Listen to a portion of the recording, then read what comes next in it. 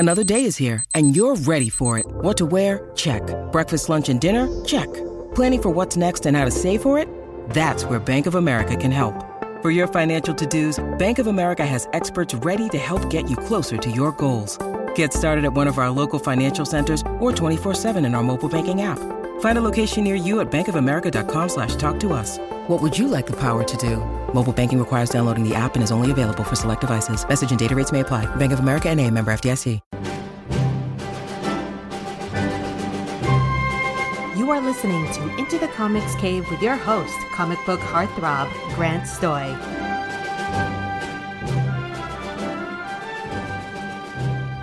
Hello, I'm Grant, and you are listening to Into the Comics Cave.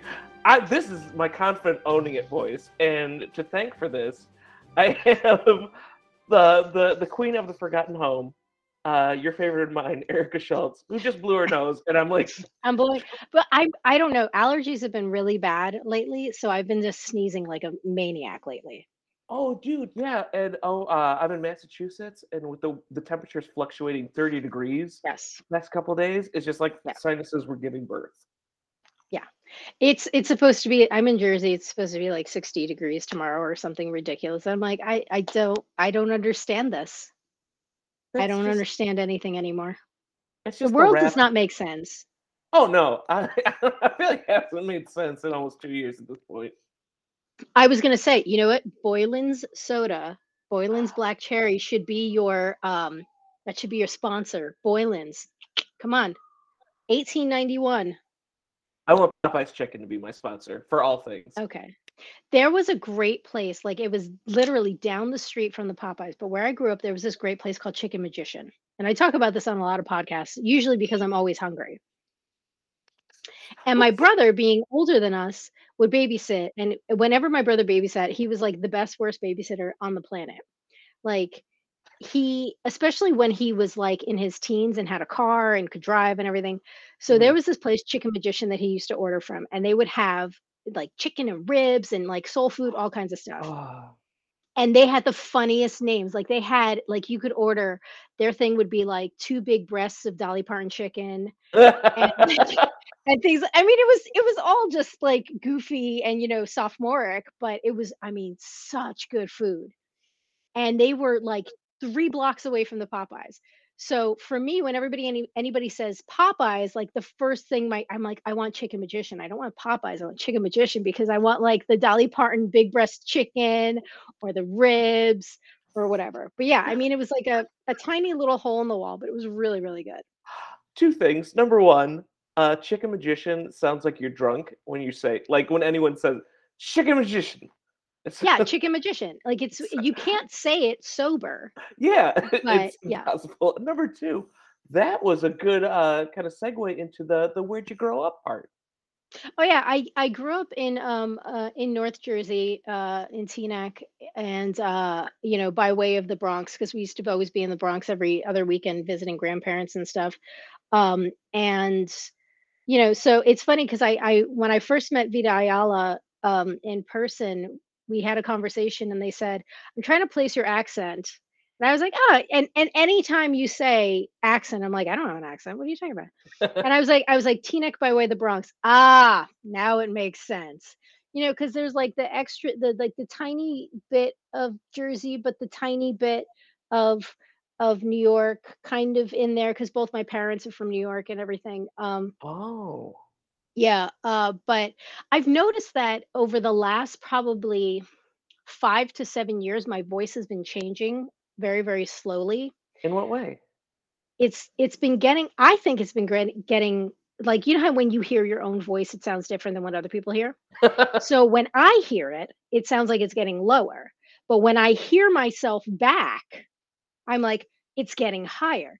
Makes no sense to me. None of this makes sense to me. Went to doctors. They're like, oh, we'll check your thyroid. We'll check this, that, and the next thing. No idea. No clue.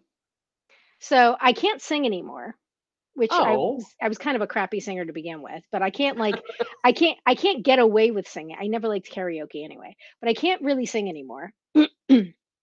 And I'm constantly clearing my throat. I don't know what any of it has to do, and the clearing my throat, I think it has to do with the allergies, especially at this point. Right. But I'm just like, I don't know. I'm just getting old. Well, I'm disappointed to hear that because I was very excited for your debut album, but I guess Oh, now you were we're. waiting for me to sing the songs from Emmett Otter. I know that's what you were waiting I for. mean, every little boy has a dream, and mine was to hear you sing Emmett No, Otter's Brown Jug no. Christmas Band. Well, yeah, we'll just put a pin in it. Um, so I parents told both. you it's only one of the two things that my sister and I agree on. Emmett Otter, Jokes Band Christmas, and the other was Dr. Pipe and his two nurses. I won't Uh, sing that song either. well, this is just a highly disappointing podcast already. Sorry. Sorry. I'm trying to get Boylan's to, sponsor you just because I want some free black cherry soda. It's the best black cherry Boylan's. I'm telling you. Now that you brought up Emmett Otter, have you ever seen the outtakes of Yes. Emmett? Oh God, yeah. Those are the greatest. Those make the season. There's no Christmas. It took 40 tries to get the drum to roll Yes, properly. You've got the Muppet. I always love watching Muppet outtakes because they always curse, and it's the it best. like it kills your childhood and then like makes you stronger at the same time. You're like, wow, Kermit just dropped an F bomb. That's horrible and amazing at the same time. And encouraging, so you don't And feel so fucking encouraging. bad anymore. Oh God, no. No, it's not easy being fucking green. So parents both from New York. You were raised in Yes. Jersey. Which do you more identify with, Jersey or New York? Well, the town that I grew up in was literally 4 miles off the George Washington Bridge. Oh, So it's like the sixth borough. So it's funny because I live in central Jersey now, and my husband, who's not from New Jersey, he's from Ohio. So my husband will oh, say I'm like, sorry. yeah, I know, so am I.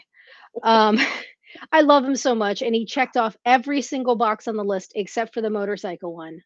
Oh, So, I mean, he's 6'2", green eyes, left-handed, dark hair, plays the drums, plays the piano, plays the guitar, drives a stick shift, wears boxers, everything on the list except for rides a motorcycle. and from Ohio. Well, I didn't have like where on there, which kind of like I blame practical magic for that whole thing. If you ever saw that movie, remember she makes that like list. He's got to have blue eye and one green eye, and his favorite shape is a star, and all that other shit. So yeah, you ever see that movie? No, she demands two. You have to be heterochromatic to Yes, date this woman. because when she was a little girl, she never wanted to fall in love because her father died, and there's like a curse on all the women in the family that you'll fall in love and then your husband will die and it'll break your heart. So when she was a little girl, she put this spell out of all these like almost what she felt were like impossible things. So like Oh, his favorite shape was a star. He was heterochromatic, like all these other things. And she ends up falling in love with a guy, and he's not any of those things. He's still a great guy, but he passes away. And so she says, like it's the curse, whatever. But then spoiler alert, the movie's 20 years old, so more than 20 years old. Um, so what's his face? Aidan Quinn comes in and he's a cop, and I think he's a either a marshal or a sheriff or whatever, but he's got the badge, which is the star. Yeah, his favorite thing is his favorite shape is a star or whatever. And the actor is not, but I think he wore a prosthetic lens. He wore like a colored contact because he's got blue eyes, so I think he wore a green colored contact. And the character has heterochromatic eyes. you know what? I like your description so much. I still don't think I'm going to watch it. It's you know I'm not gonna say it's a chick flick because it kind of is a chick flick, but it's I think it's a sweet movie. And for me, what I tend to think about is when I like something, it could be terrible, but what I like more is I'm not remembering the specific thing. Like I'm not remembering the movie itself. I'm remembering the experience that I had when I first saw the movie. So I first saw the movie with my best friend, and she's still my best friend 30 years later. And like we were hanging out, we were having a really great movie night, and we watched the movie together. So my brain thinks that it was a great movie, not because it was a great movie, even though I've seen it since and I do enjoy it, but my brain thinks it was a great movie because it was a great night. Like, we had a really good time Yeah. together. We hung out. It was just very relaxed, very chill, had a good time, watched a movie that we enjoyed. And so I sort of lump everything into the experience as opposed to just being like, "Oh, I went to this movie." On the other hand, you could see like a critically acclaimed movie, but if you have a bad experience, like, you know, I saw The Artist, fantastic film, fantastic. But my husband and I go and sit down. There's literally 3 other people in this theater, and we're like, "Oh, wow, this is cool," whatever. And my husband's, film buff. He went to film school. He's a film and television editor. The 2 of us are the worst people to see movies with because I will sit there and dissect, like, all the plot and the character and this and the next thing, and he'll dissect all the technical. "Well, I think they really should have used, like, this lens and all that other shit." Or, they lingered like 5 frames too much before they cut, that kind of thing. Mm. So we go to see The Artist, and I was really excited about seeing this movie. I thought it was a really cool idea about doing like a silent film and everything. And it's about to start, and I'm not making this up. The door opens to the theater, and literally a bus filled with seniors show up, and about 60 seniors come in. Oh my gosh. Of all, now, I am not, geriatric phobic or whatever, but I'm just saying, like, every type of cream you can think of, you can smell. They didn't understand that it was a silent film, so they keep No. saying, so in the middle of the movie, they're like, "We can't hear anything," and I'm Oh like, my "Oh my god. god." And I was trying so hard to just, like, be in the moment, to enjoy the film and everything, but they're, like, sitting, like, right next to you. I'm like, "You could spread out a bit," as they're, like, crunching on popcorn. Somebody's like, like one of these, "Oh, popcorn's bad for my dentures," kind of shit. I'm like, "Oh my god, why? I just want to enjoy this film." So even though I've seen it since, and yes, I can see it, I think it's a very good film and everything, but, the first time I saw it, it was a horrible experience, so my brain thinks, "Oh, The Artist isn't that good of a film," even though I can rationalize that and intellectualize and be like, "No, it really is. You just have to remember it the second time you saw it." Oh my gosh. Well, credit to you for actually seeing a movie again after that experience because I'd be forever terrified of running into a bus full of old boomers.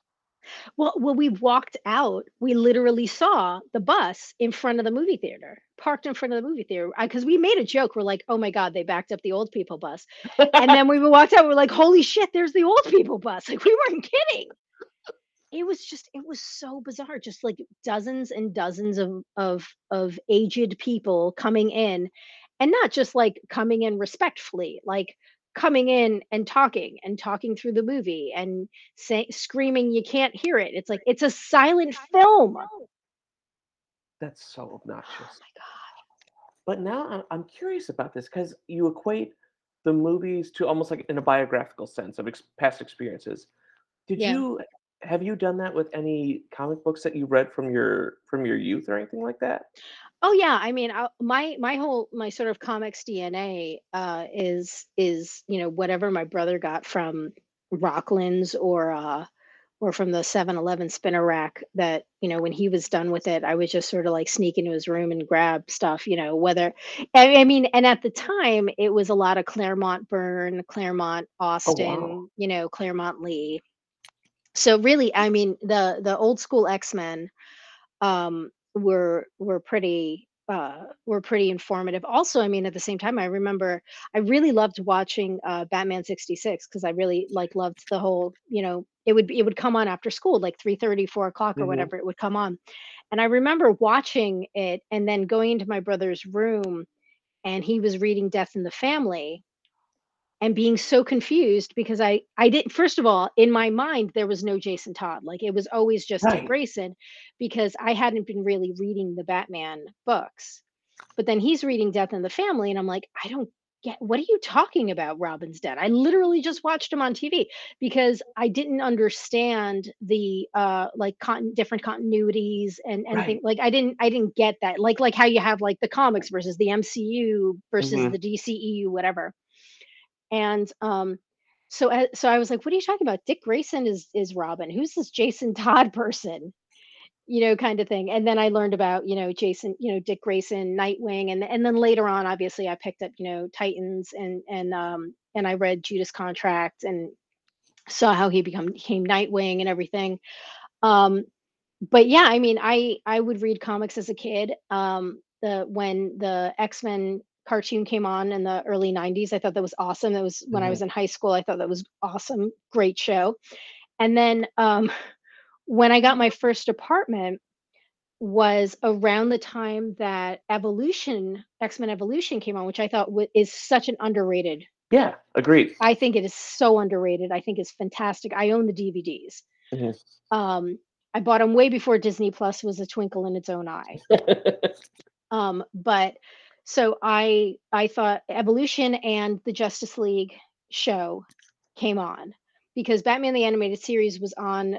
It kind of overlapped a little bit with X-Men, and then Batman Beyond in the late '90s, which was Yep, like, yep. which I loved. And then you had Evolution, and then you had the Justice League and the Justice League Unlimited. And so I would sit in my, tiny apartment in Brooklyn, my roommate not knowing anything about, comics or whatever. And one of her coworkers was a huge comics fan. So Eric used to come over and we'd be like sitting on the couch, monopolizing the one television we had in our tiny apartment, watching, Evolution or Justice League or whatever, that came on. So, Which iteration of the X-Men, or even which comic book, kind of propelled you into wanting to create?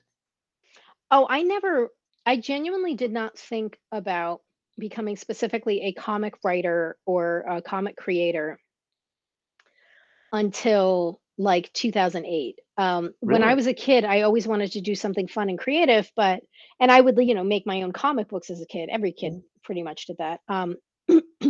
But I never thought of it as a viable career until I was working in an art studio in New York in 2008, and I was one of the animators for the Astonishing X-Men motion comic. And Wow. so I was at that studio for about 8 years, for about 7 years. It was December 2008 to August 2016. So about 7 to 8 years. And I was working with an illustrator with a master illustrator there, and with a couple of other people. And I never really thought about creating my own comics. I would write short stories. I had the notebooks filled with stuff, bad screenplays when you didn't even know true screenplay format kind of thing, Hmm. just, flights of fancy kind of thing. And it was when we finished Astonishing X-Men and we started working on, I want to say the next project we started working on was Batman Odyssey. Um, I was typing up scripts and I was like, oh, I can do this format. And oh, this is interesting. People are paying to read this story. Well, I'm sure there's plenty of other stories that I have in the closet that people might pay to read. So, just before I started working at the studio, I had had a car accident, and I was kind of, as I was recuperating, I was sort of, writing and sketching just to sort of, get my brain away from the fact that I had broken multiple bones. Yeah. And I ended up having to have some plastic surgery because during the car accident, a piece of my face came off. But Oh my gosh. that's another story. Um, so to sort of like draw my attention away from the wallowing, woe is me, laying in bed, can't move kind of thing. I was, just, sketching and just, scribbling stuff down in notebooks. And one of the stories that I scribbled down was about this assassin who came from Italy and all this other stuff. And that ended up becoming M3, which was the first comic that I had done. And I had already written, it was either 2 or 3 chapters of the book I had already written. before I approached Vicente Alcazar. Now, Vicente was one of the artists that was working in the studio at the time, and Okay. I had seen him working on he was doing a one shot for Jonah Hex. He had worked on Jonah Hex in the 70s and 80s. Oh, wow. Yeah. And he had left comics for a while. He had a career in fine arts. And then he, just on a whim kind of went back to comics. And so he was working on this one shot that I want to say it was Jimmy Palmiotti and Justin Gray had written it. And it was I think it was during New 52 because I think Morissette Yeah. was the artist on the regular book, and I want to say that Vicente was working on the annual. But I was watching him draw, and I was like, wow, you're incredible. And one of the other artists that was at the studio said, who used to be a teacher at the Cubert School said, we don't even teach this technique anymore because it takes so many years to master because everybody's so impatient, kind of thing. And this was back in like 2009.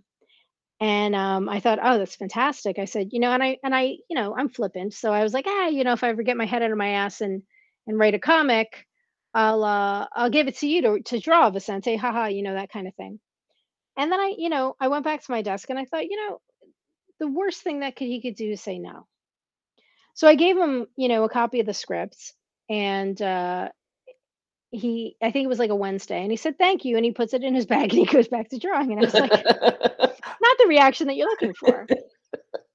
Um, so that was Wednesday, and then Thursday comes and go through the day and everything's fine, and then Friday comes and like halfway through the day, and I was like, he used it to wipe his ass with it, whatever, it's fine. I printed it out at work. I didn't spend my toner and paper money. But he came over, late in the day on Friday, and he said, I really like this. Let's do this. And I was like, Whoa. holy shit. I was like, okay. So we started working on that. And it was 2009, 2010, we had the first 2 or 3 issues done. And the second issue actually is a cover by Bill Sienkiewicz.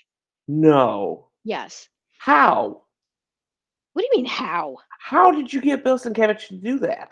Well, you see, I know it doesn't I know it doesn't appear as such, but I can be incredibly persuasive when I want to. So Bill was doing some inking for that Batman Odyssey job that we were working on. And he would call the studio and I would usually answer the phone.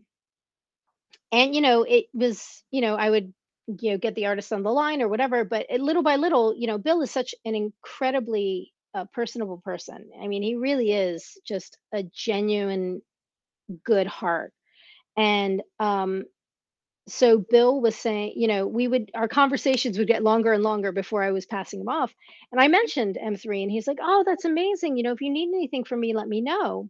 And I was like, oh my God, I would love it if you would do a cover. And he's like, yeah, sure. And I said, I will sell a kidney to get you to do a cover. And he's like, you won't have to sell a kidney. Don't worry. So Bill did the cover for issue number 2. I'd sent him the scripts. And he said, he's like, I sent him the first 3 scripts because I think that's all as much as I had written. And he says, I really love this. Which one do you want me to do the cover for? Wow. So yeah, so Bill and I have maintained a friendship over all these years, but genuine. I mean, aside from being such a skilled artist, such a talent, such a someone who has worked on his craft so much and really has elevated his abilities and really very skilled, just a very genuine, kind, sweet person, and I absolutely adore him. So yeah, so I mean, he did the cover for Forgotten Home. Yeah. He did the trade cover for 12 Devils Dancing. So yeah, Bill is my sort of like go-to. I know he's usually busy, so I'm like, I give you like 6, 9, 12, however many months you want as lead time, but Right. And you still have yeah. both kidneys. And I still have both kidneys. I didn't Now, have to sell them. getting the reactions from those 2 incredible artists for your first comic script, what was that like? How did you feel? Was it gratifying? Was your mind blown? My mind was blown, but I was also like wondering what universe I live in because I'm like, this is not. No, this is. I kept like looking around the corner for the camera, like to be punked. Right. I was like, this can't be real. Um, but I mean, and you see it online all the time. Everybody talks about like imposter syndrome. Like someday they're gonna find out. Everybody has it. There's basically two types of people in the world. There's the people with imposter syndrome and the people who lie that they don't have it, and it's the truth. Um, I to this day, I'm still like, I got a contract sent to me the other day. I can't talk about it yet, but I was like, oh my god, what happens if they find out? If they find out I'm totally a fraud, like, oh my god. I mean, it's literally like on a weekly basis. I keep thinking that this is a dream and that someday it's all going to come crumbling and down. But I mean, that's just the way I am in general. Anytime something good happens, I'll text my best friend and I'll be like, it's gonna, such and such good thing happened. That means like I'm gonna total my car in the next, 12 hours kind of thing. She's like, shut up, don't talk like that. I'm like, oh, but it's the truth. So like I made a joke to another creator because there was the announcement of Kickstarter going to crypto and everything, Yeah. which I know a lot of people are disappointed, myself included. Um, but I made a joke to a creator like not even an hour ago. I said I blame myself because I did a successful Kickstarter. So what's happening is the universe has to course correct. Something good happened to me. The universe has to course correct, and therefore it decided to take everybody down. You Now, know, when you say these things, by your own volition, would you say you're being pragmatic or cynical? oh, I'm an absolute cynic. I've been a cynic since I was like 4 years old. Like my grandfather, God rest him, my grandfather and I had a great relationship, but I remember him distinctly, even as a little kid. You take yourself so seriously, Erica. He used to say that. He's like, you take yourself way too seriously. Like you're a child. Why are you taking yourself? But I've always kind of been like that, and I've always been very self-deprecating. It's that's just me because everybody thinks it's kind of chic to be self-deprecating these days, especially on social media, and I just kind of want to be like self-deprecating since 1977. you know Yeah, yep. like snarky smartass who hates everything and everyone including herself since 1977. Like I was looking up, somebody said something about Minnesota nice, and I was like, okay, I think I know what it means, but I just want to double check. And it says something about passive aggressive. I'm like, yeah, I know plenty of people like that. And then it said self-deprecating. I was like, you don't have to be from Minnesota to be self-deprecating. We got enough of that shit on the coasts. Pat yourself on the back, Minnesota. You're not that special. Are you a stone cold psychopath that writes in silence, or do you have something going in the background? If I am just transcribing, I can have something going on in the background.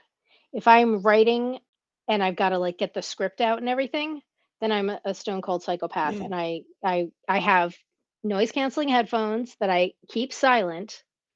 Is it so you need just the absolute silence to Yes. concentrate? Yes. So no soundtrack. You don't make soundtracks or anything? No music plays in your head? You know what I do? I will listen to music prior and get myself to sort of like key up a mood. And then once, pen goes to paper is when I got to have silence. Oh, I wow. get, and yeah, I know, and I'm weird like that. And I know everybody's like, posting their Spotify playlists, or they'll say, oh, I was writing and I was watching this movie, or I was listening to this at the same time as I was writing.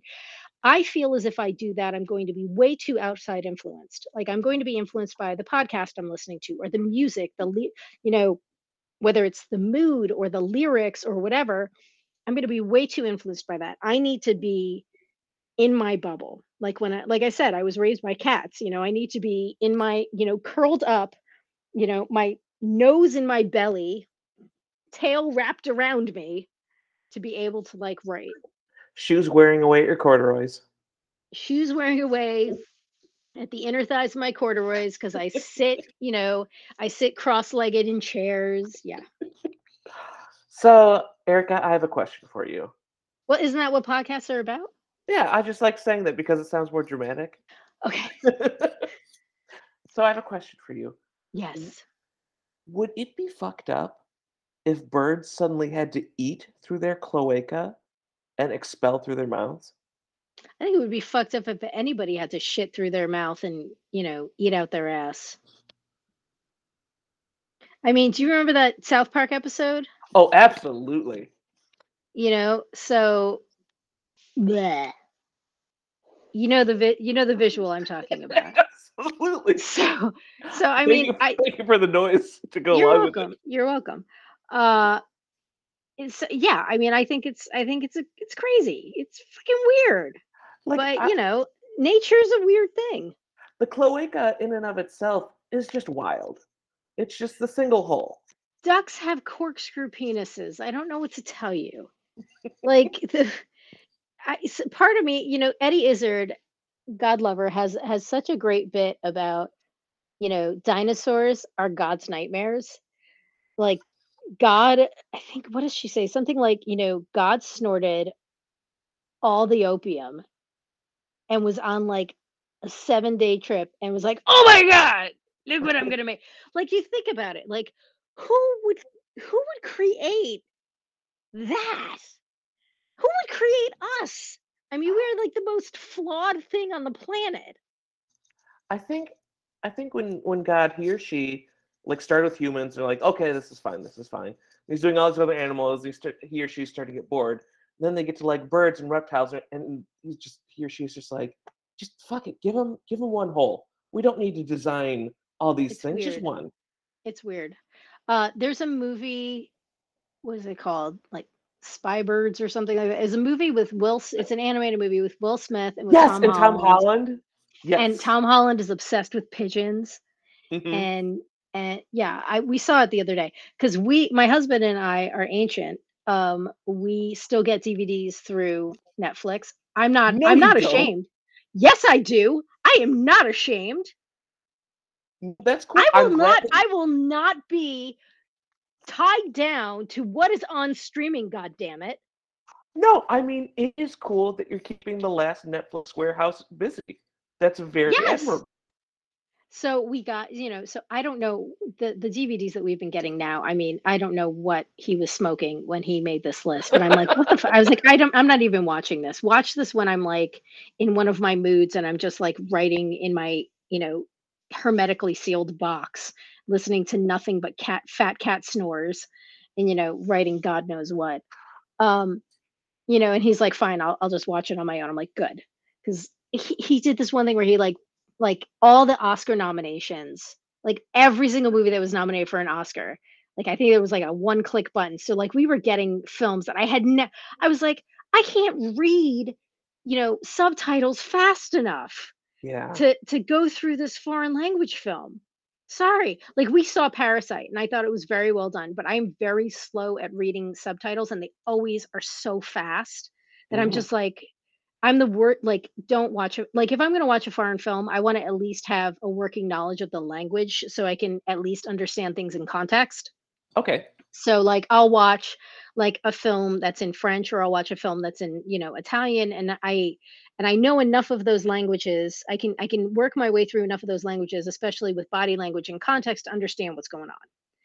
But I was watching Parasite and I was enjoying it, but I was like having to read like everything and I was like I can't it's like I'm not going to enjoy this film enough because I'm trying to read all the dialogue. When I finally just said screw it, just go based on the mood and the atmosphere and Mhm. everything, then I would enjoy it.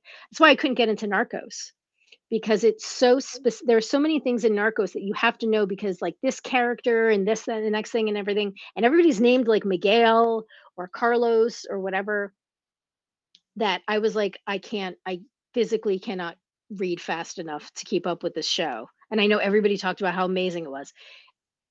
I'm so sure. I'm a very slow reader, especially when it's like popping on a screen and then like switching and my Spanish Right. is ugh, you know. Like my Spanish is mostly like, how people say like Spanglish. My Spanish is like Spang Italianish. Like I used to live in a Cuban neighborhood and when I was in Brooklyn and I used to speak Italian to the guy at the bodega, and he would speak Spanish back at me, but we found a way to make it work, Right. you know. That's wild.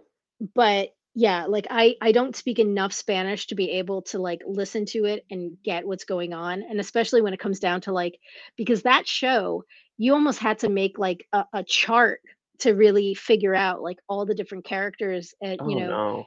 and one of the things about the show is basically like they're moving up. There's the low level, drug dealers and moving up the ladder. So it's like if you don't recognize this character and they say his name, you're like, but I don't know who just got arrested, whatever. So yeah, I couldn't do that show. It's me. I don't read fast enough. I had that problem when I was watching Squid Game. Like my problem with the subtitles is I'm too busy reading to look up at what's actually happening. Yeah. So I'm spent too much time reading and it gets real frustrating.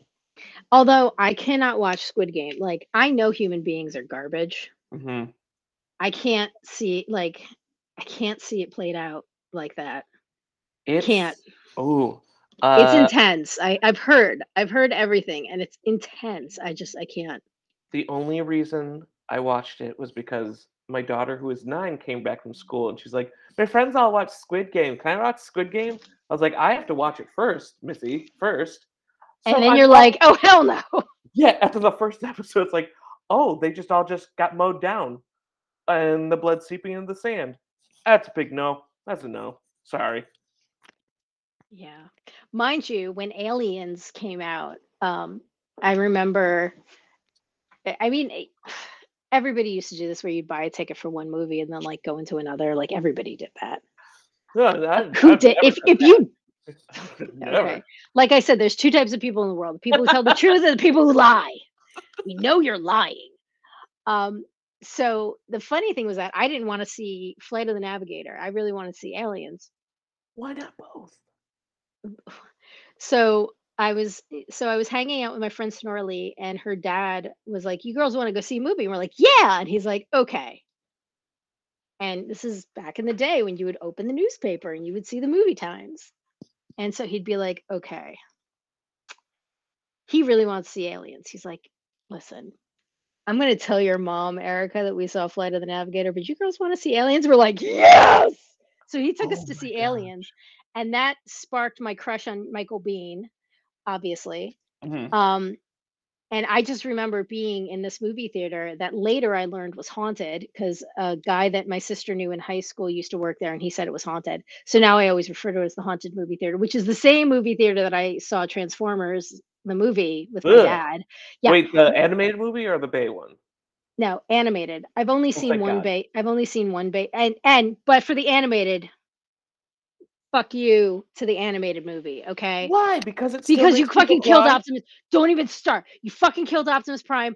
Fuck that shit. I will not watch Transformers. My husband is the biggest Transformers fan you have ever met in your entire life. I have an entire library of all the IDW, all the Dreamwave, all the Marvel UK, all your mother's ass, all the fucking Transformers comics, plus every fucking version of that DVD. We have it on VHS. We had on VHS the 10-year anniversary, 15-year anniversary, your mother's anniversary, all the fucking anniversaries. We have it Blu-ray. We have Blu-ray HD. We have Blu-ray your mother's ass. Every fucking version of that movie. My husband can quote that movie, okay? I loved Transformers as a kid. I fucking loved them. I walked out of that movie theater and I was like, fuck, I don't want anything to do with Transformers ever fucking again. If he's watching Transformers, I will say, what season are we in? Are we pre-movie? He's like, "We're season 1, hun." I'm like, "Okay, I will sit and watch this episode with you." If we are post movie, I see fucking Cup, I see Wheelie's ass, I see Wreck-Gar, I see RC. any of those Blur, I see any RC, fuck that bitch. I see any of those motherfuckers, okay? Any of those little sons of bitches. No offense, Springer, fuck you. I don't want to see you. If I see any of them, if I see Daniel, that little shit Daniel, oh my God. Was that God- Spike's son? Yes. I Okay. don't want anything to do with them. Nothing to do with them. Hey, I'll say this. I'll give you the old Terminator handshake on fuck Daniel. Yeah, fuck Daniel. Fuck that kid. Yeah. Oh, he's gonna transform in his little suit where his fucking like legs are by his freaking ears. It's Come dumb. on. It's Come dumb. on, Daniel. Shut up. Shut up. You're a whiny little kid. Shut up. Sorry, Judd Nelson, go fuck yourself. All right. You were great in The Breakfast Club. Rodimus Prime. Oh, come on. Come really? Really? Yes, but what about My Mother's Ass? Is it? Does that still hold up? No mother's ass holds up. Except maybe your wife, because your wife is a mother. And I don't know And the my wife woman. is a stone cold fox. Well, I don't know your wife, but I'm sure she is. My mother's ass doesn't hold up. Fucking my ass doesn't hold up. It's fine. It's all good. So But we've no. taken this huge detour to Transformers and Mother's Asses. Yes. But I think we have to pull it back in to the final 5 questions. And Oh, these, that's right. Yeah, because I told you there's the Colbert questionnaire, but then Mhm. there's also the whatchamacallit, the James inside Lipton. the James Lifton inside the actor studio. My husband's best friend slash former roommate actually studied at the actor's studio because he was an No actor. kidding. Yes, and Jeff has some choice words, but Mr. Lipton has now since passed, so I will leave Jeff's choice words. Yeah. Okay, I'm gonna ask you about that off mic because I hate that I love that stupid man's interviews so much because he's so pompous. You know what though? There's something admirable about his confidence. I'll Like, I say, have to yeah, say, I okay. have to be like, you know what? I admire the fact that you are a bald dude with a comb over with pants that are way too short and we can see your socks. Mhm. Um, but you are eloquent, you are well spoken, you research your subjects, your interviewees very, very well. Mhm. You are well read. Um, so I will give you that. And I it's like one of those things like you can appreciate something and someone but not like them. Like Casablanca, I appreciate that it is a classic. I'm not a fan of the film. Same thing with Citizen Kane. I appreciate it. I understand its position in history and the impact that it had on generations of filmmakers. Same But with I'm not. animated Transformers. Same with animated Transformers. But I don't enjoy it. Same thing with The Matrix. Like, I thought the first Matrix movie was visually, I thought the story was a little weak. I thought visually it was very interesting. Think I saw the second movie. I haven't seen the third. I'm not going to see the fourth. Um, but I understand what the Wachowskis did. I understand the position that they were in to sort of create this brand new look. Mhm. And I get that, but I don't really like it. Like, I Fair get enough. it and I appreciate it, but I'm not a fan of it. And I Yeah, think that that's fine. And I think we live in a world right now that if you're not a fan of something that's popular, like you should be like, you know, crucified and like put in the stocks. No, who gives a shit? especially if you're the type of person that logs onto Twitter just to say you don't like the popular thing. Yeah, but see, I've always been the person that doesn't like the popular thing. But I, you know, I, when I was in high school, I probably said it to try and be like, oh, look how cool I am. I'm subversive. It's like, no, you're an idiot. Like, whatever. I'm still wearing black with jeans and Doc Martens. I haven't moved on since 1991. Like, I really haven't. Um, but it's, I never really liked the super popular stuff. Mhm. Um, but I think we've gone to a point where if you say you don't like something, even if you have, whether it is technical or you can sort of I mean, from my point of view, I could sit there and say, okay, well, let's break down the story, let's break down the script. The character arc doesn't make sense because all of the information that we've been given about the character does not pay off in their final thing. It's almost as if they didn't learn anything. One of my biggest issues, I mean, Star Wars A New Hope is one of my absolute favorite films ever, you know um and one of my biggest issues with the whole thing about Han Solo shooting first or Greedo shooting first or whatever is that with Han Solo shooting first, his character arc, his redemption over those Mhm. first 3 films even his redemption to a certain extent over just the first film, it is it is a long road, but everything makes sense. By removing that and doing that weird like burp, burp, like his like weird where he shifts to the side, it's just very Right. poorly done to begin with. But I'm sure Lucas is going to shoot somebody on a blue screen, whatever, and make an actual move and then find a way to composite it in, and that's going to be like the next version out. If he hasn't done it already, and Disney's like, George, we can't do this. We George, just just stop, George, please put it to bed. Um, so in removing that, you negate his arc. You negate his the fact that, he has the Grinch change at the end of it, Mhm. you know? And that's so important to him as a character. That's so important to him, um to see that sort of cynic, angry cynic with a little bit of hope. Um and you remove that, and when that's taken away from you story-wise, it hurts the story as a whole.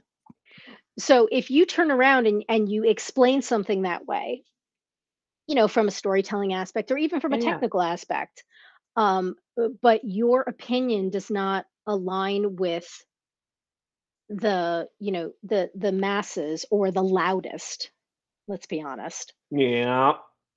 then you're going to be, drawn and quartered for just saying, I don't like a movie. Now, this movie is not changing the world.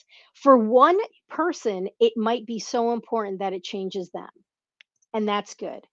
But the vast majority of, almost 8 billion people on this planet, the movie is not changing them. It's not curing cancer, but you're still going to come at me like I, you know, fucked your mother with a donkey, and put it on YouTube. Like, come on. Come on, Really? bro. It's just Space Jam. That's it's kind of like, look, it's just a fucking movie, or it's just a fucking comic, or it's just a fucking cartoon. Now, if it means that much, and I was going through this with a friend of mine, and it basically comes down to this idea of, I mean, in my opinion, it basically comes down to this. So many people will identify with an IP, Mhm. basically, Yeah.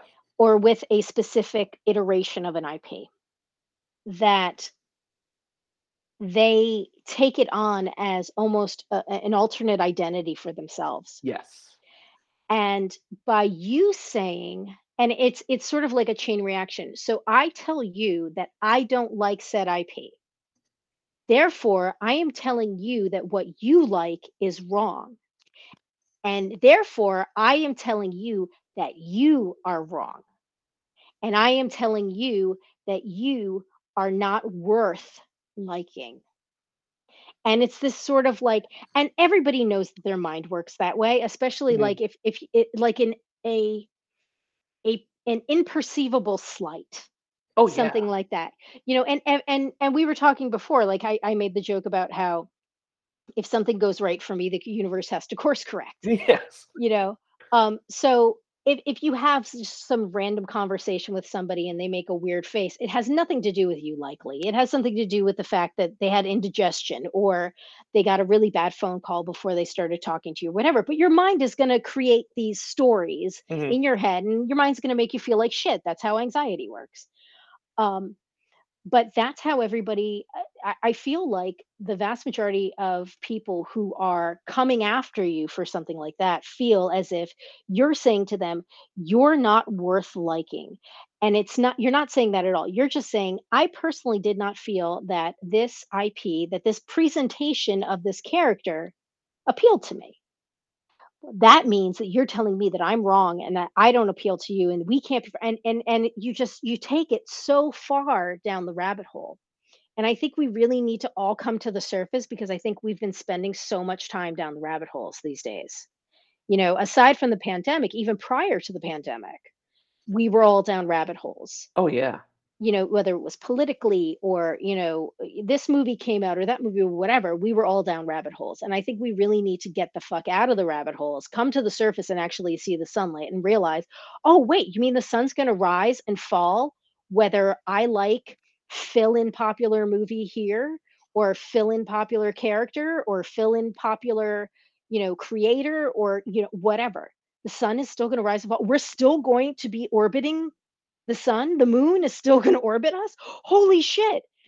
Cancer is still going to be a problem. Like I always say, like, if somebody says, "Oh, I'm proud of you," don't be proud of me. I wrote a comic. I didn't cure cancer. You know, which I know is what we talked about, Yeah, yeah. self-deprecation. But the idea is that, you know, you're not allowed to like or dislike anything that someone else likes or dislikes, because you are more or less personally attacking them, as opposed to just stating a preference. Absolutely. See, now I feel like a dick because I have to non sequitur back to these 5 questions, but that was just such a hell of a point, and I want to ruminate on that. But a guy asked you these 5 dumb questions now. Ask me whatever fucking questions you want. I don't give a shit. Ask me Yep. 12 questions. I don't give a shit. Look, man, I gotta stick to the format. I already asked you the cloaca question. Ugh. Is that part of the format? Oh yeah, I ask a stupid question in between because I'm a giant child. Okay, well, I got my list of points that I got put out because I got to plug some books after this. So All right, all right. Number one. Number one. What is your favorite sound effect in a comic book? Like my what's your favorite, go-to? what, to letter, or because Oh, I that's do right. You lettering. do letter. Yeah. Did you not do any research on me? No, I look, man. I listen to your podcast and you say that your Which letter. one? Word Bros. Okay. Yeah. And Yeah, I Comics know Inebriated. Kevin and Bob are awesome. Yeah. Yeah. Like, are you attacking me? Are you saying I'm not worth anything?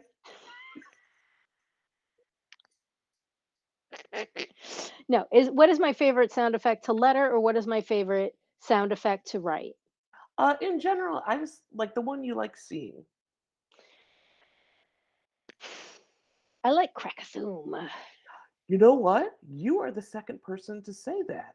Who's the first? Fuck me if I can remember right now. I'm so befuddled. That you just caught me off like flat-footed. That's wild. How Yeah, do you like it displayed? it depends. If it's usually when it's usually like when it's like a storm and it's the thunder and the lightning and everything. Um, I like it usually if I'm lettering it. I like Mhm. it three different. So you've got the KRAK, Yeah, yeah, yeah. maybe KRAKA, and then the THOO, and then maybe a third OOOM or OOM, depending on how much room you've got. And then, you would do a mask on it. So your lightning would, and your characters would be in the foreground, Yeah. and you would have Krakathum. Oh, So that's good. Yeah. Second person. My God. So two. That is still stunning to me. Number two. What is something about sequential art that you love? I love that, depending on the artist, I love that it could be as visually interesting as a film, but it's still, like I said on Twitter the other day, comics are not a storyboard. Hmm. Absolutely Uh, agree. if you have a really good artist who can do acting and facial expressions, I love that a comic can be just as expressive as film or television, but still have its own medium and its own validity in that medium. And there's also, I mean, there's that whole joke about, oh, well, in a film, you can't shoot, a giant crowd, but but you can have, make your artist draw a giant crowd and double page spread, blah, blah, whatever. If you want to be an asshole. Although I do have to say, um, I think it was Xena number 9. Um, I had written, when I wrote Xena, I had 2 story arcs. And one was a short arc. It was only 2 issues. And it was a commentary on conventions. Xena number 9 and 10 were a commentary on conventions, and I didn't mean to do this, but Vicente Cifuentes, who was the artist on it, Oh, no kidding. drew this giant, like, Xena and Gabby show up, and you just see this like wall of people, and they're all like cosplaying as different characters and everything. And the whole joke is that, people are like, "Oh, that's a really good Xena cosplay," kind of thing. It's like, no, but I am Xena. Um, and the whole thing was this basic, like, this idea of conventions and super fans and toxicity of some fandoms versus like people who are, you know, just there to experience stuff versus people who like take things just hair too far. Mhm. Like the people who are like, George Lucas doesn't understand Star Wars, the fans understand Star Wars, that kind of thing. And there's a moment in that where there's these two people, there's these three women who are talking about Gabby, and Gabby jumps in. It was like, well, actually, I'm blah blah blah blah, and they're like, whatever, grandma, we're not talking to you, you know. So, um, so yeah, I mean, that's what I would say, that comics do allow you some leeway, but yeah, you don't want to be that asshole to draw that like giant, set piece kind of thing. Mhm. Although there are some people that love drawing stuff. I had pitched. I worked on a Betty Page short with Fernando Ruiz, and he and I pitched like a Betty Page mini series after that. And I said, I was like, it would be this, like, because they do anything pretty much with Betty Page. So I was like, oh, screw it, we're gonna do like time travel, and it's gonna be like a Robin Hood kind of, damsel in distress. I was like, we're gonna have giant castles and dragons. And I was waiting for Fernando to be like, "You're out of your freaking mind! I'm not drawing all that shit." And he was like, "I would love to draw that." So when we did the 8 pager that we did, the whole thing is a riff on War of the Worlds, Okay. and they're at a drive-in, and I was like, "Let's do it in period." So I said, "Look, you don't have to do this." He's like, "No, no, no, I want to." He drew a whole drive-in theater of classic cars. Oh, that just like triggered my anxiety. But it's something that he enjoyed doing. I said, and I give artists tons of leeway. I'll always say, look, if I wrote 5 panels in a page and you can communicate the same information in 4, do it in 4. If you think Mhm. it needs 6, do it in 6. Um, unless I have a sort of an editor above me, sort of, shaking the stick, I try to give as much leeway as possible to the artists in terms of that. So I said, I was like, if you don't want to draw a parking lot, splash page parking lot full of classic cars, don't. Just make the indication of car. No, he's like, no, I totally want to do this. This is gonna be fun. All right, good. He's that type of artist. Oh, that's wild. Unfortunately, our pitch for Betty Page did not go through, but he really did want to draw the castles and the dragons in the sky and everything. So And on the other side of the coin, what is what do I something? hate about comics? Yeah, I don't want to say hate. That's just, let's say dislike. Okay, this is not going to be a popular thing to say, but whatever. Um, Comics as a fan is extremely different than comics as a professional. Oh, I believe it. And as a fan, you can still enjoy it. As a professional, my enjoyment has been tempered a great deal. For a couple of reasons. One, when you know how the sauce is made, Hmm. things are different. I mean, I worked in advertising for many years before I got into comics. And whenever a commercial that I worked on came on TV, you know, my friends would get excited and I wouldn't, because all I could think about is, well, the director was an asshole, or, I got into a fender bender on my drive to the set, or, this, that, and the next thing, whatever. That's what I would remember because I knew how the sauce was made. Hmm.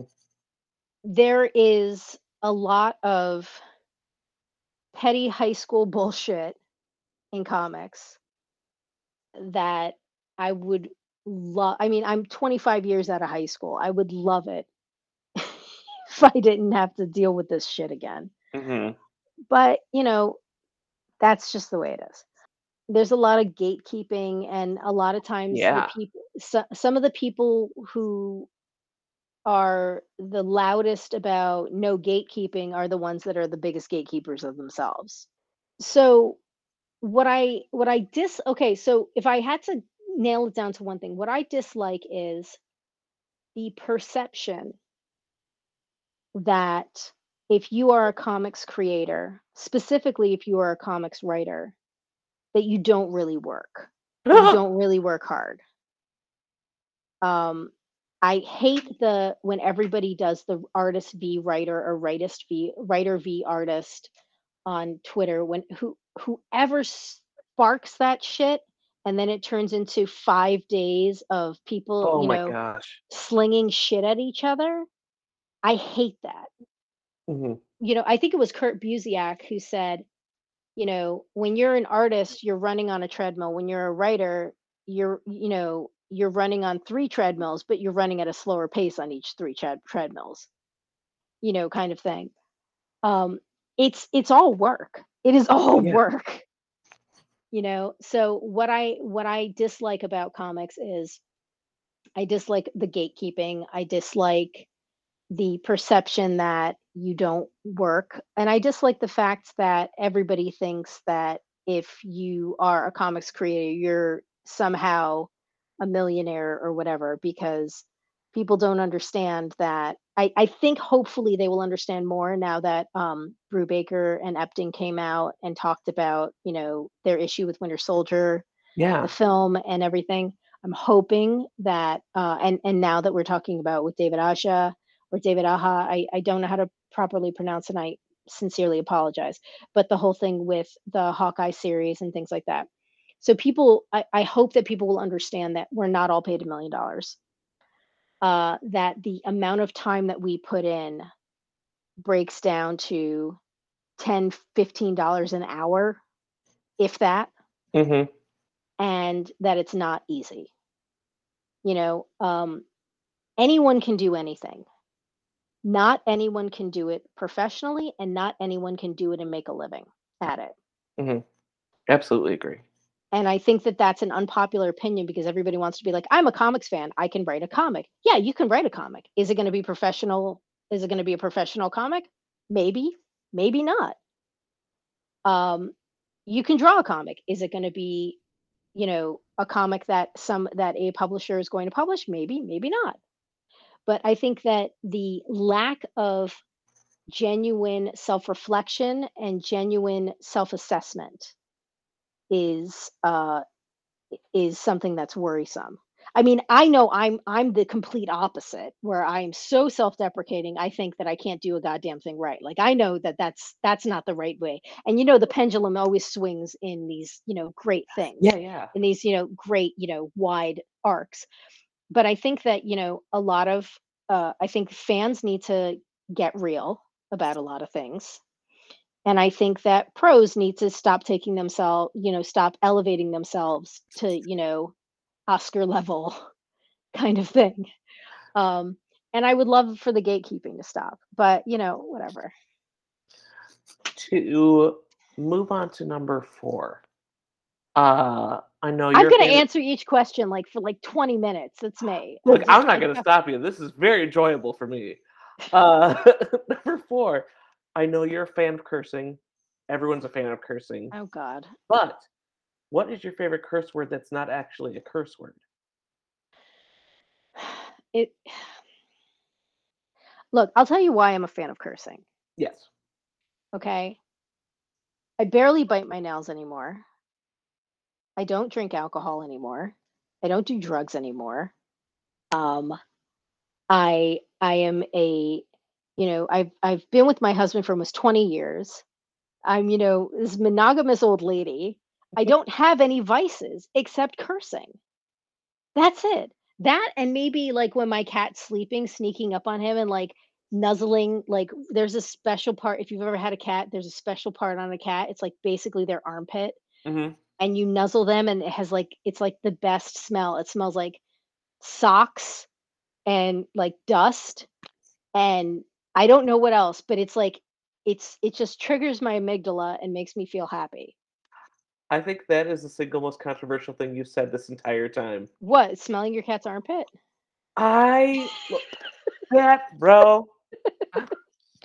I'll smell my cat's armpit right now on camera. don't don't make me pick this sleeping cat up. I smell it.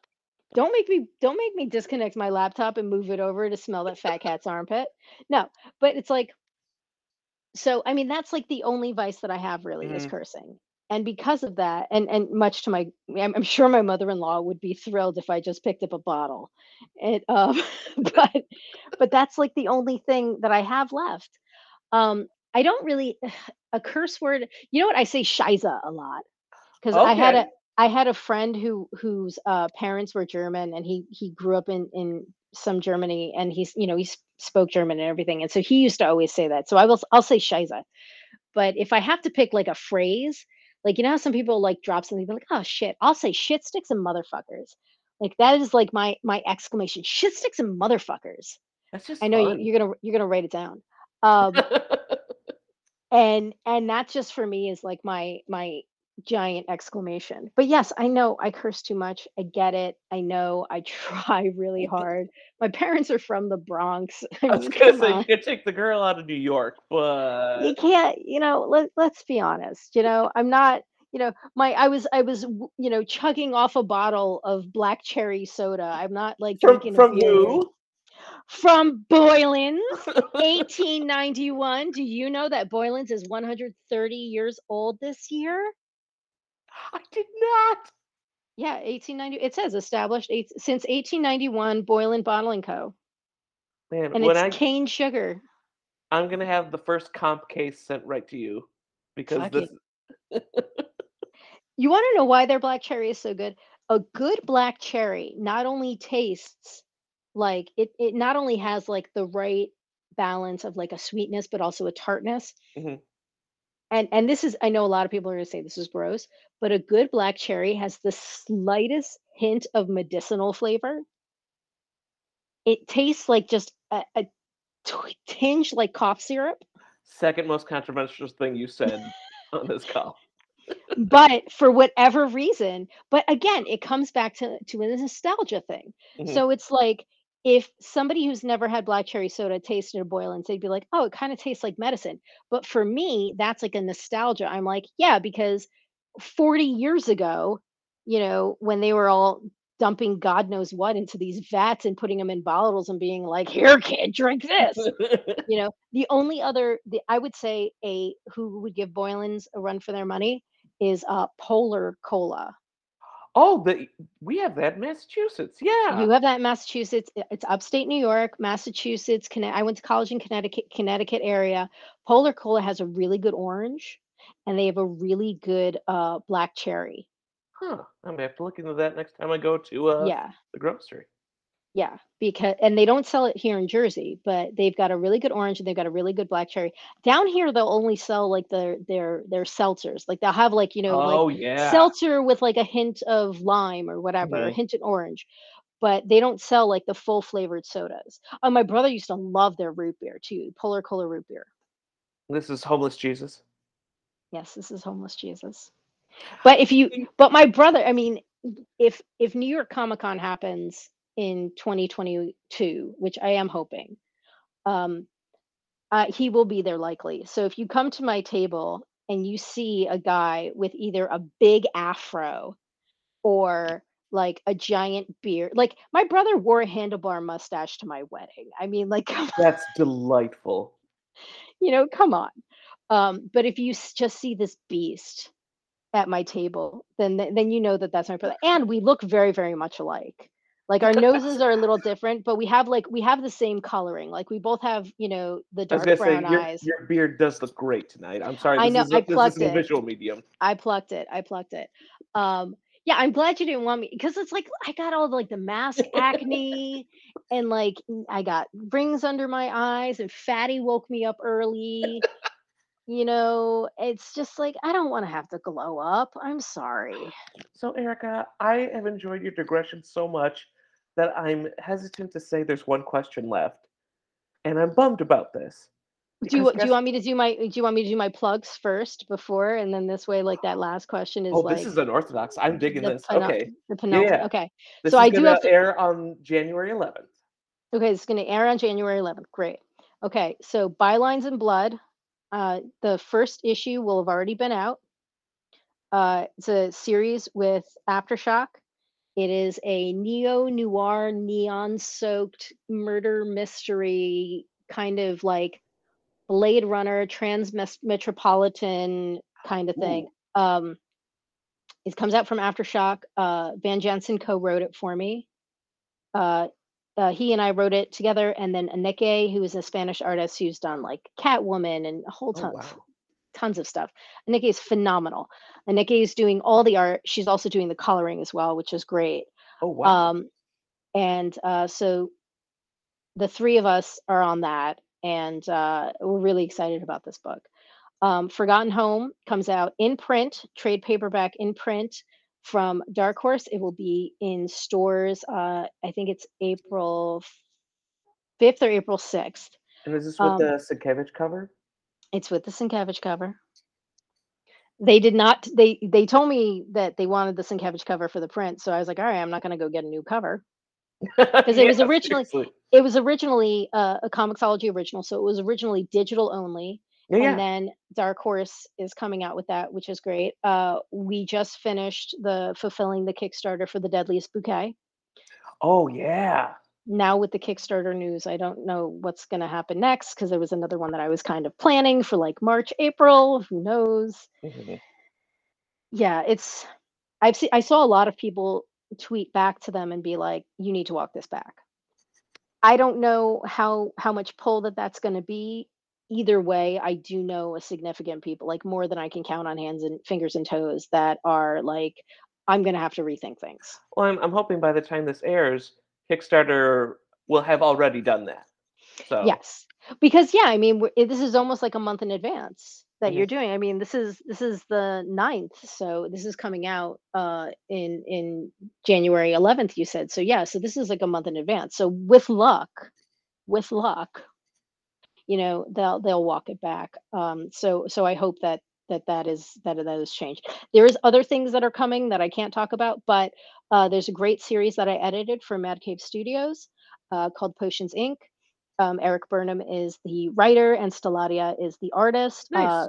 Doing all the colors as well. It's a fun family adventure. It's not like it's not a kid's book because most of the characters are late teens, early 20s, and there is like some sort of fantasy. I guess you would consider it like fantasy violence. The evil wizard kind of thing. Yeah. But it is a cool, fun family adventure about this one big brother who's trying to sort of find himself, and his two younger siblings are they're the comic relief, but they're also trying to sort of help him find out who he really is.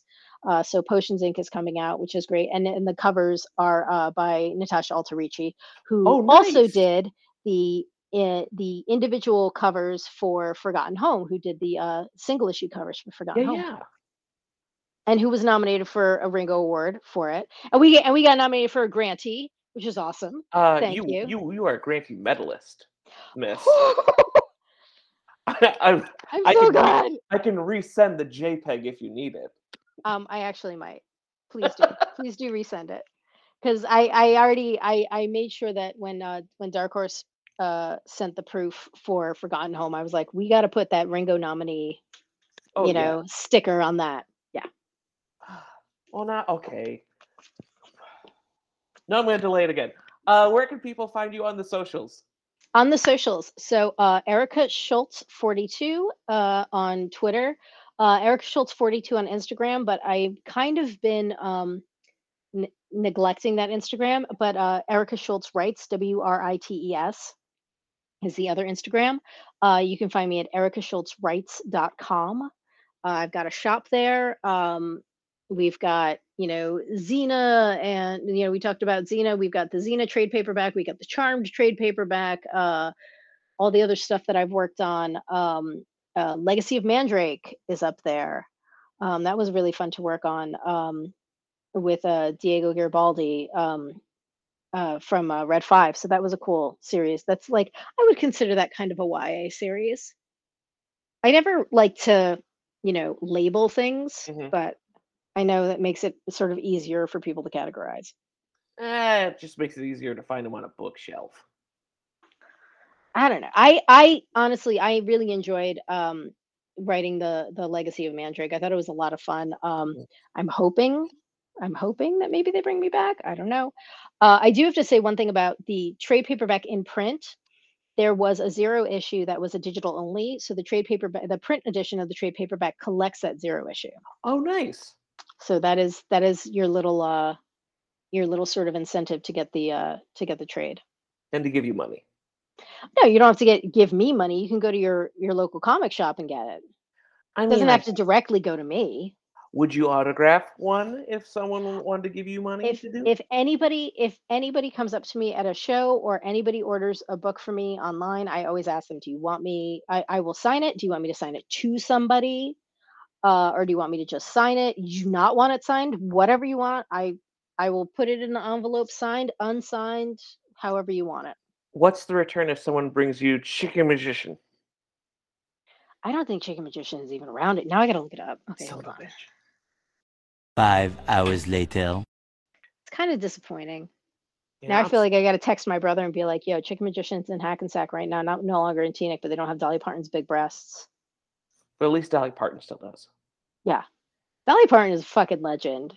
Like, Okay, I want to get to Dolly Parton off mic. So, this is do you want it. me, you want me to go sniff my cat's armpit for you? Christmas is coming up. That would be great. All right. Hi, Simon. All right, I'm doing it. I'm doing it.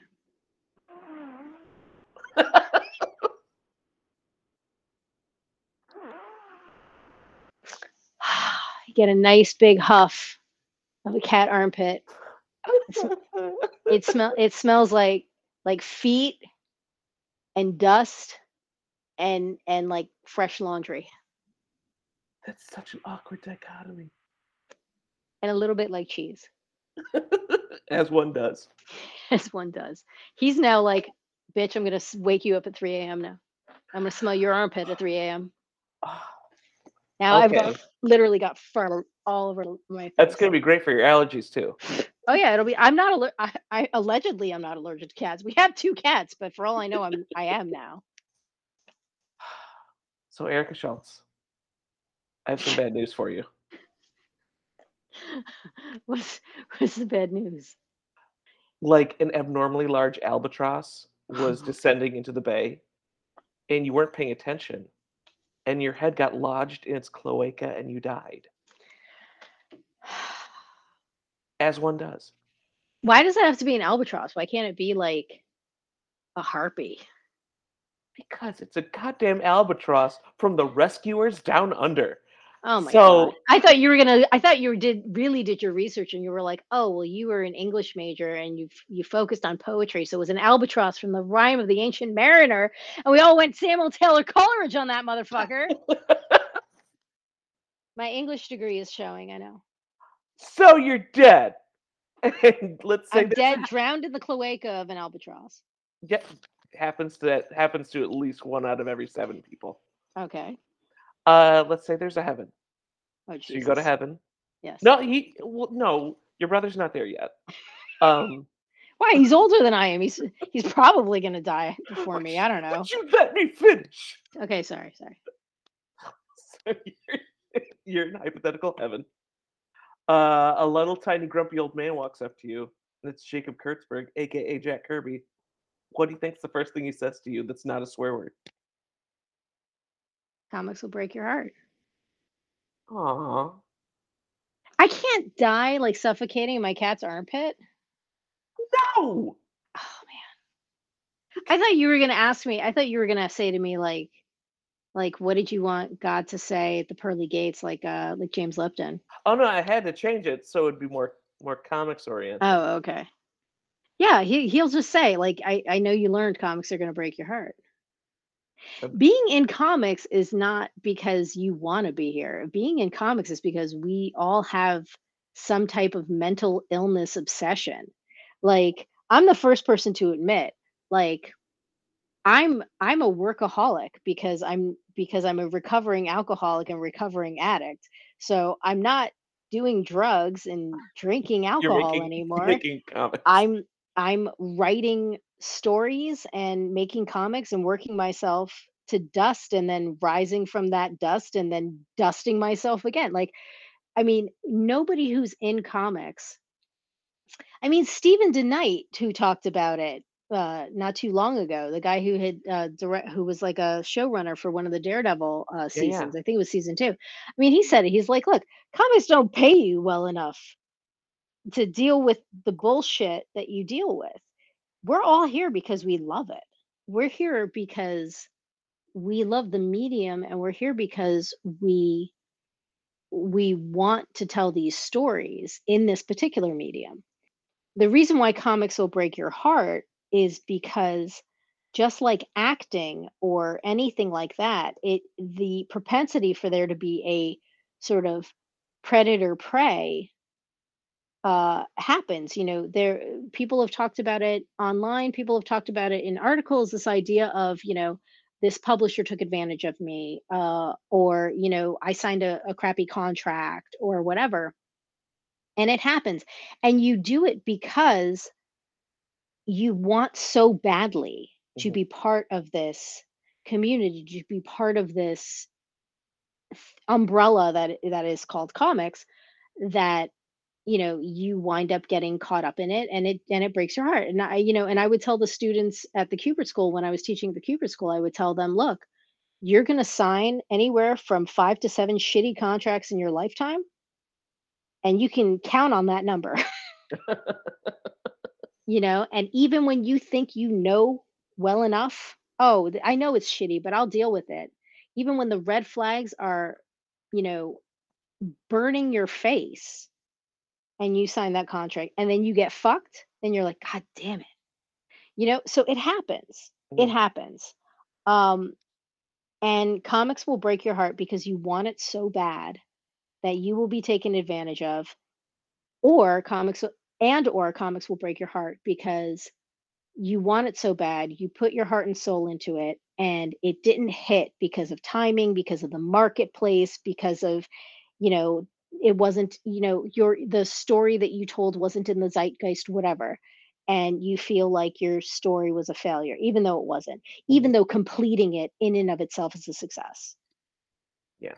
And I think that that's what a lot of people need to remember, is finishing what you started is a success, whether or not it, you know, makes it to Comicron's monthly, you know, sales list.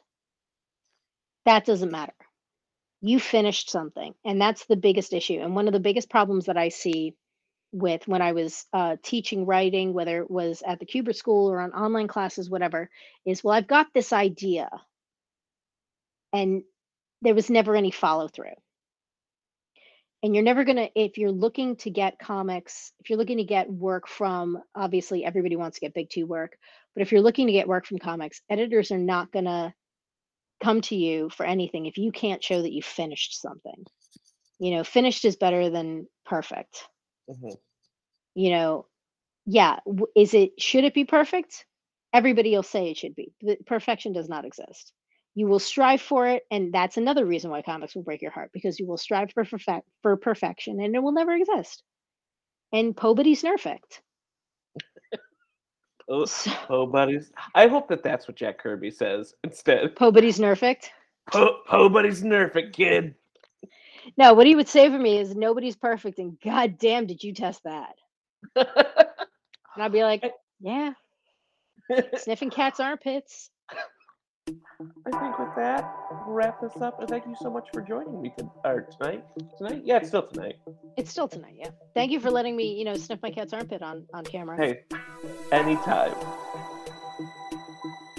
This has been a Comic Book Yeti production. You can find new episodes on Spotify, Apple Podcasts, Stitcher, and anywhere podcasts stream. For more information on the Comic Book Yeti, please visit comicbookyeti.com. And for more of Grant, visit grantstoy.com or on Twitter @GrantandStuff.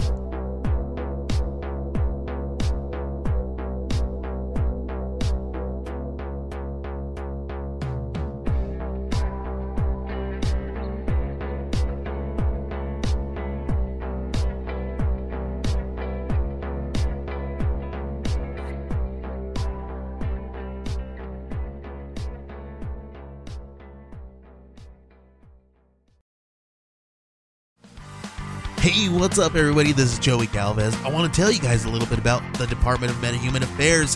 This one is a story about a team led by a retired sidekick, 2 felons, a failed actor from Broadway, and a reprogrammed cyborg.